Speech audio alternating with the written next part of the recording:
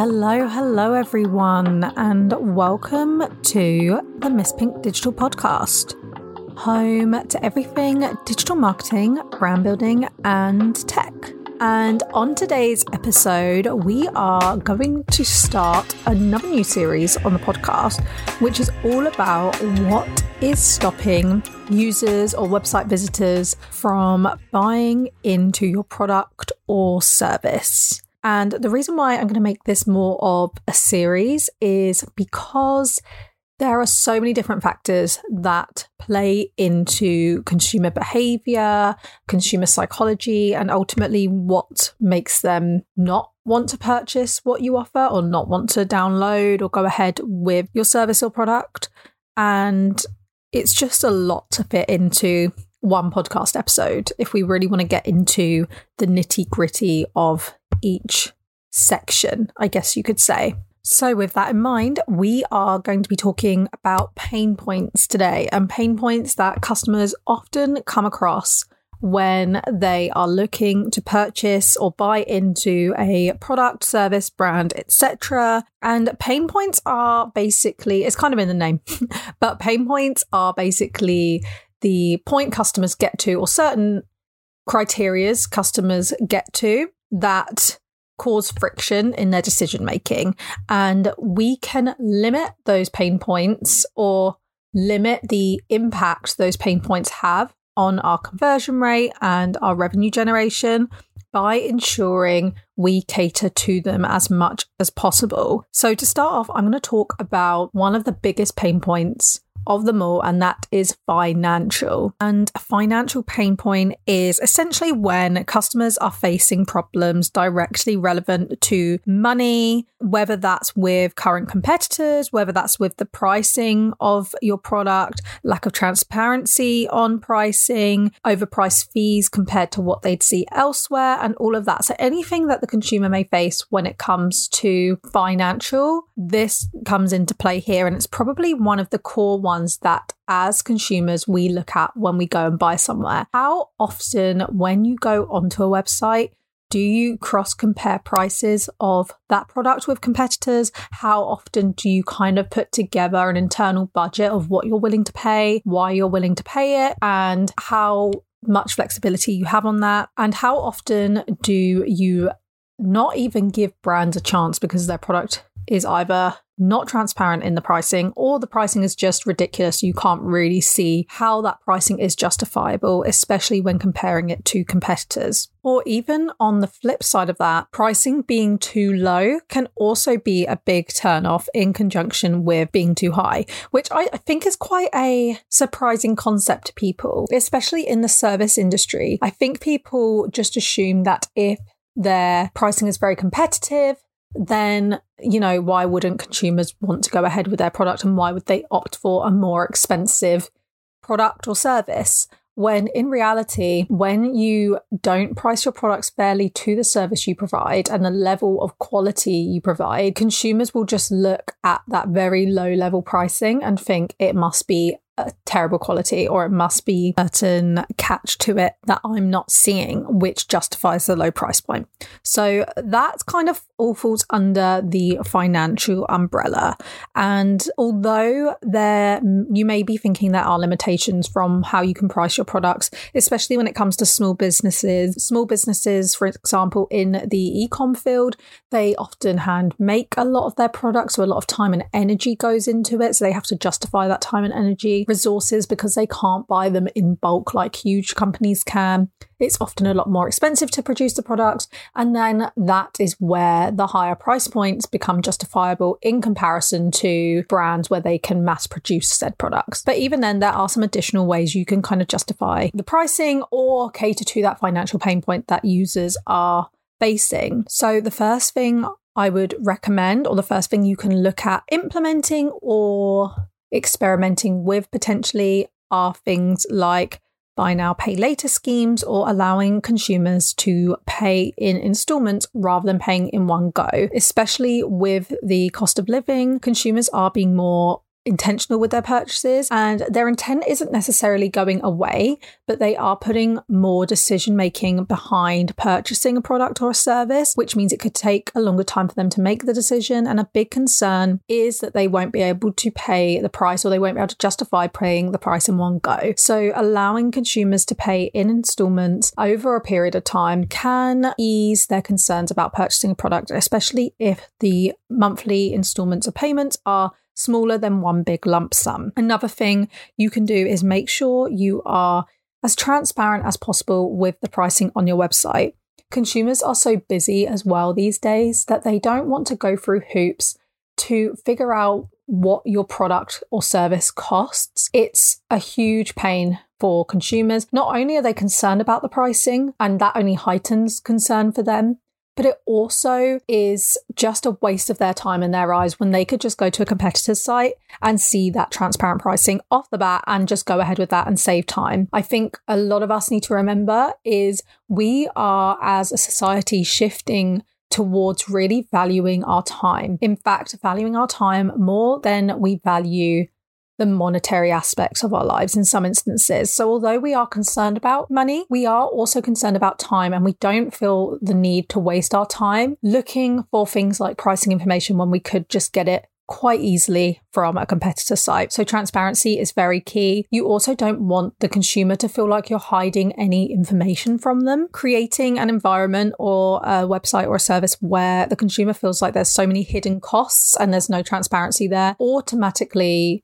feeds into that pain point and feeds into that financial fear that they may have already had and intensifies it. So if that's intensified, they are just going to be put off by your brand, not only in the short term, but in the long term. One thing you need to remember as well is, like I said, where consumers are taking more time in their decision making to purchase a product, marketing and our websites message needs to be looked at from a more long-term perspective, because users are going to continuously keep coming back to your brand until they make a decision if they are marketed to transparently and from looking at a long-term view of things. Also, just because they haven't necessarily gone with you this time around or made a decision to choose your product or service this time around, it doesn't rule it out for the future. So keeping your brand and company in their good books the first time they look at you is going to help improve the longevity of your brand and also improve the chances of them coming back if their current choice doesn't work out or if they haven't yet made a choice. When it comes to the financial pain point, another concern they have, and this kind of feeds into another pain point as well that I'll talk about shortly, but another concern they have is, what if I don't like the quality of the product? What if the product just isn't for me? What if it doesn't fit? What if it isn't actually what is advertised on the site?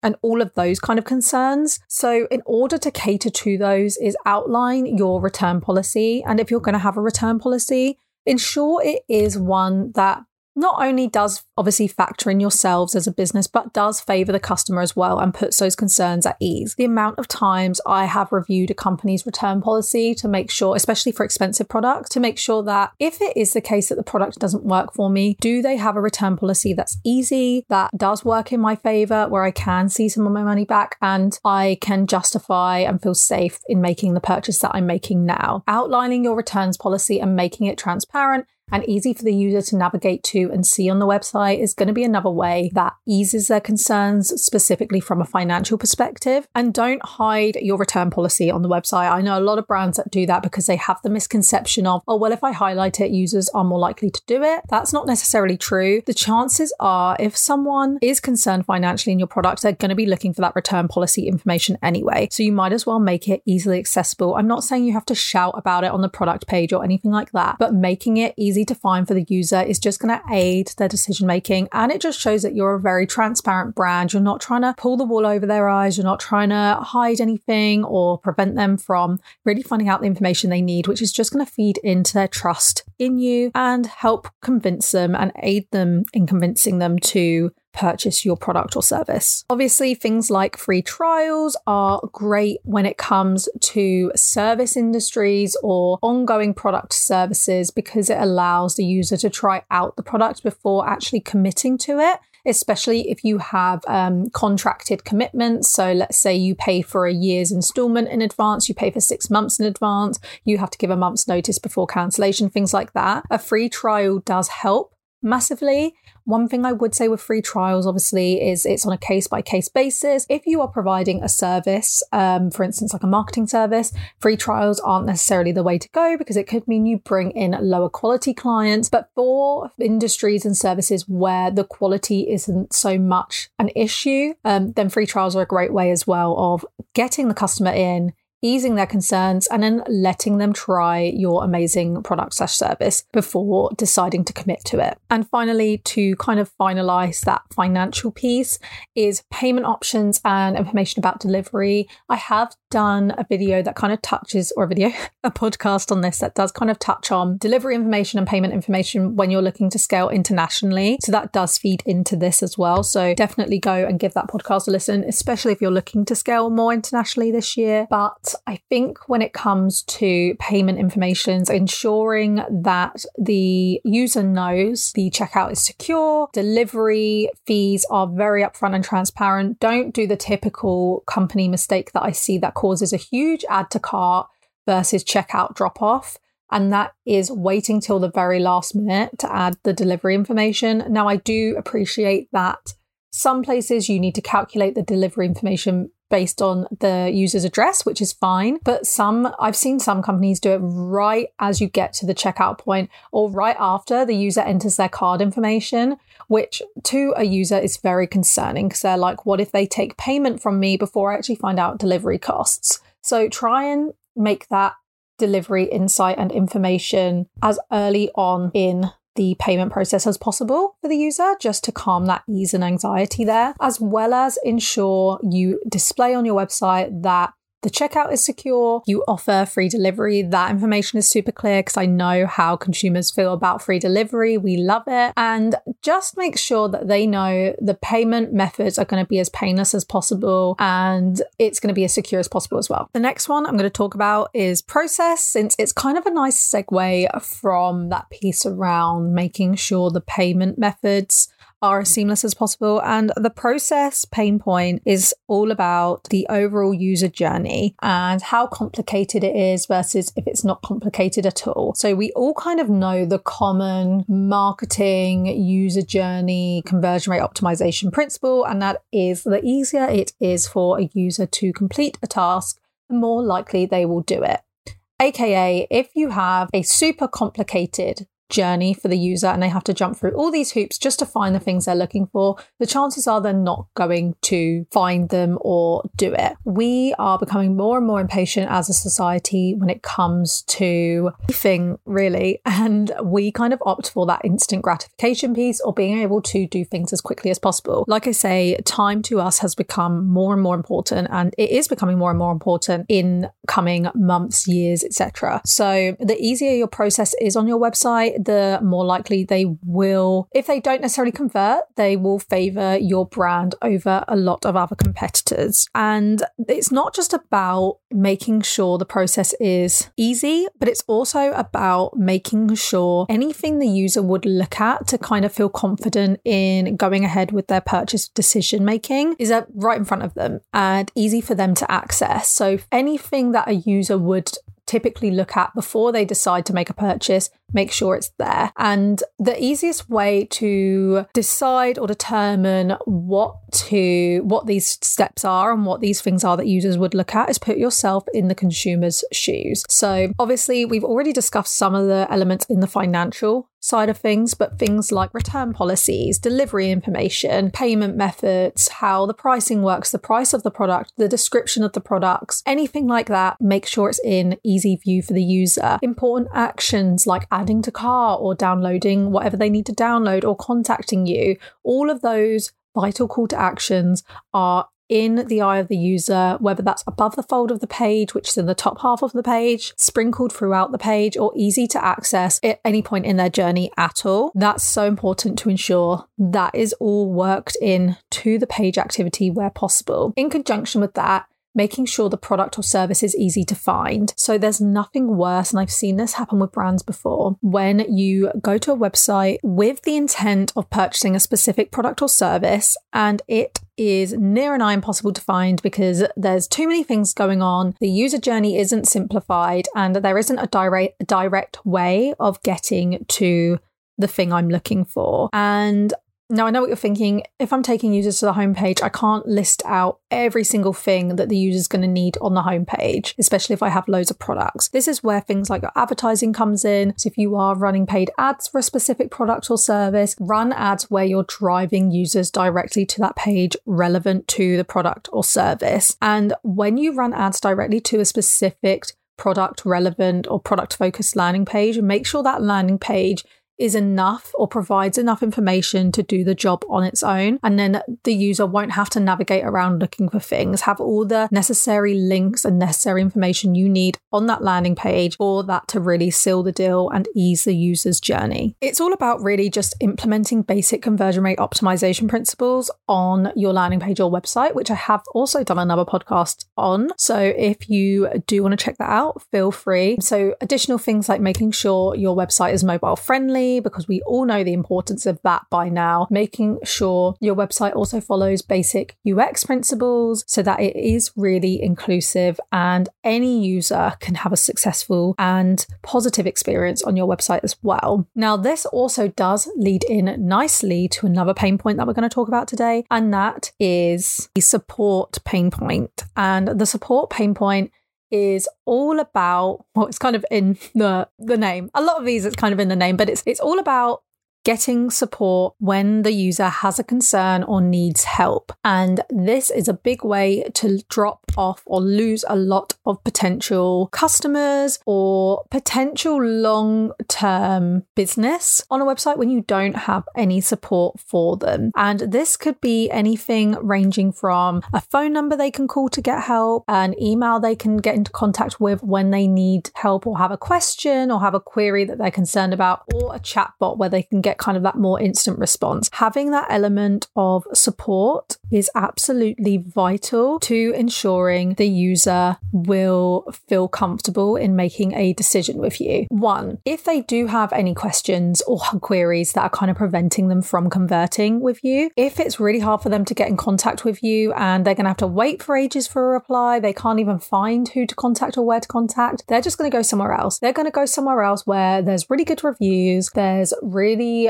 good payment options, and the landing page answers all their questions, or they just have a bunch of different contact options they can go with to answer their questions. They're just going to go there. So ensuring you have the information there to answer their queries is already important in itself. Even if they don't have a question or a query, displaying contact information humanizes your brand, humanizes your business, and puts the user at ease because they can think, okay, well, at least if I do need anything, or if there's any issues with my order, i.e. it doesn't arrive, it's not very good, it's not what I asked for, it's not what I wanted, I can easily reach out to the company, and it's not going to be a case of I'm essentially getting scammed because I'm going to be sent something I don't want and it's no one I can talk to about it. So even if they don't have any immediate questions before converting, it puts them at ease in the long term. And also, to be honest, a lot of search engines like Google do look for things like contact information on your page, an address on your website, anything like that before you can do things like Google Shopping, Google Ads and stuff like that. So it's an important thing to have, not just from a consumer standpoint, but also if you plan to maximize your reach and your visibility through advertising or anything like that. The speed in which they receive the support is also incredibly important, and visibility on that speed. So if there's someone with a query that's very, very urgent, or they're very stressed about it or whatever, they're going to want to know that they can receive a response as quickly as possible. And they're not going to want to contact you or go further with you if they don't, one, have any idea how long it's going to take, or 2, if it's going to take you ages to get back. So visibility on how quickly you can get back to them as well is incredibly important. So let's say a user has a query that they need to get in contact with you about your product, and they go and they're told to fill out a contact form. On that contact form, it's incredibly important to display that you plan to get back to them within X amount of time, i.e. 24 hours, same day, 48 hours, etc. Obviously, that amount of time is also incredibly important. I wouldn't recommend, if possible, making it any more than 24 hours, because that's going to be a huge turnoff if a user knows they have to wait 5 days to get a reply to their email. They're going to want to make their decision by then, and they'll probably go elsewhere. Or if you have other things that can get them a more instant response, like a phone number or even a chatbot where they have a queue and the queue wait times displayed, that's just as good as well. And last but certainly not least, the final pain point a consumer or user has that prevents them from converting and might be preventing them from converting with you is product. Now, this one's a bit more a difficult one to explain because it's not directly relevant to their journey and their experience on your website like the rest of the pain points have been, but this is all about your product or service you provide and their experience with the product or service. So if they've had a bad experience or if they've had a good experience, obviously when it comes to any business owner, their goal is to ensure that, or I would hope their goal is to ensure their customers have a good experience with their product or service. So this pain point should really be addressed anyway. And I'm sure all of you listening do address this pain point and have addressed this pain point very well. So I'm not going to talk about the pain point in itself, but I'm going to talk about how it influences the decision making on the consumer's end ahead of converting. And the reason why this can influence the other pain points and the decision making of the consumer is because consumers, before they make a decision, will often look towards other people who have used the product or service and decide on if their product is going to work for them based on everyone else's experience. So they'll look at things like reviews, they'll look at things like case studies maybe, they'll cross-compare reviews between your product and competitors and stuff like that. So ensuring that you really showcase and shout about your good reviews where possible is so important, not just from a perspective of Google reviews, linking them from on your website, showing them at the bottom of newsletters, shouting about awards you've won, shouting about got a 4.9 star rating on Trustpilot out of 5,000 reviews, but also posting testimonials on your social medias and all of that good stuff to really help feed in to the user's decision making. And in conjunction with that, if you do have negative reviews, that is fine. I'm not saying if you populate any negative reviews, you are not going to get customers. That's not true. We all have experienced negative reviews for anything, and we've all used a product or service that typically is a really good product or service, but we just haven't gotten on with it, and that's okay. But if you do experience negative reviews, respond to them. Don't just ignore them. Don't just delete them. Don't just sweep them under the rug. Respond to them and even use those negative reviews to improve your product if you feel necessary. And then you can always go back to that negative reviewer and say, hey, just to let you know, we've really taken your feedback on board and we've actually used this feedback to improve our product and we've implemented X, Y, Z. Would you like to give us another try? And that's a really great way of not only showing your customer base that you are willing to listen and implement what they suggest and their feedback they suggest, but also go that step further and let them try it again and prove to them that you take their feedback so seriously. This is a great way to not only gain trust, but it also builds a community and really plays into improving your customers' lifetime value, which can ultimately help grow your brand exponentially the more you improve on this. And again, I've done another podcast episode on this, so if you want to listen to that, give it a go. But yes, that is all we have time for on today's episode, and I hope this is helpful. And good luck in easing those pain points and improving the user's journey. I look forward to speaking with you soon. Thank you for listening.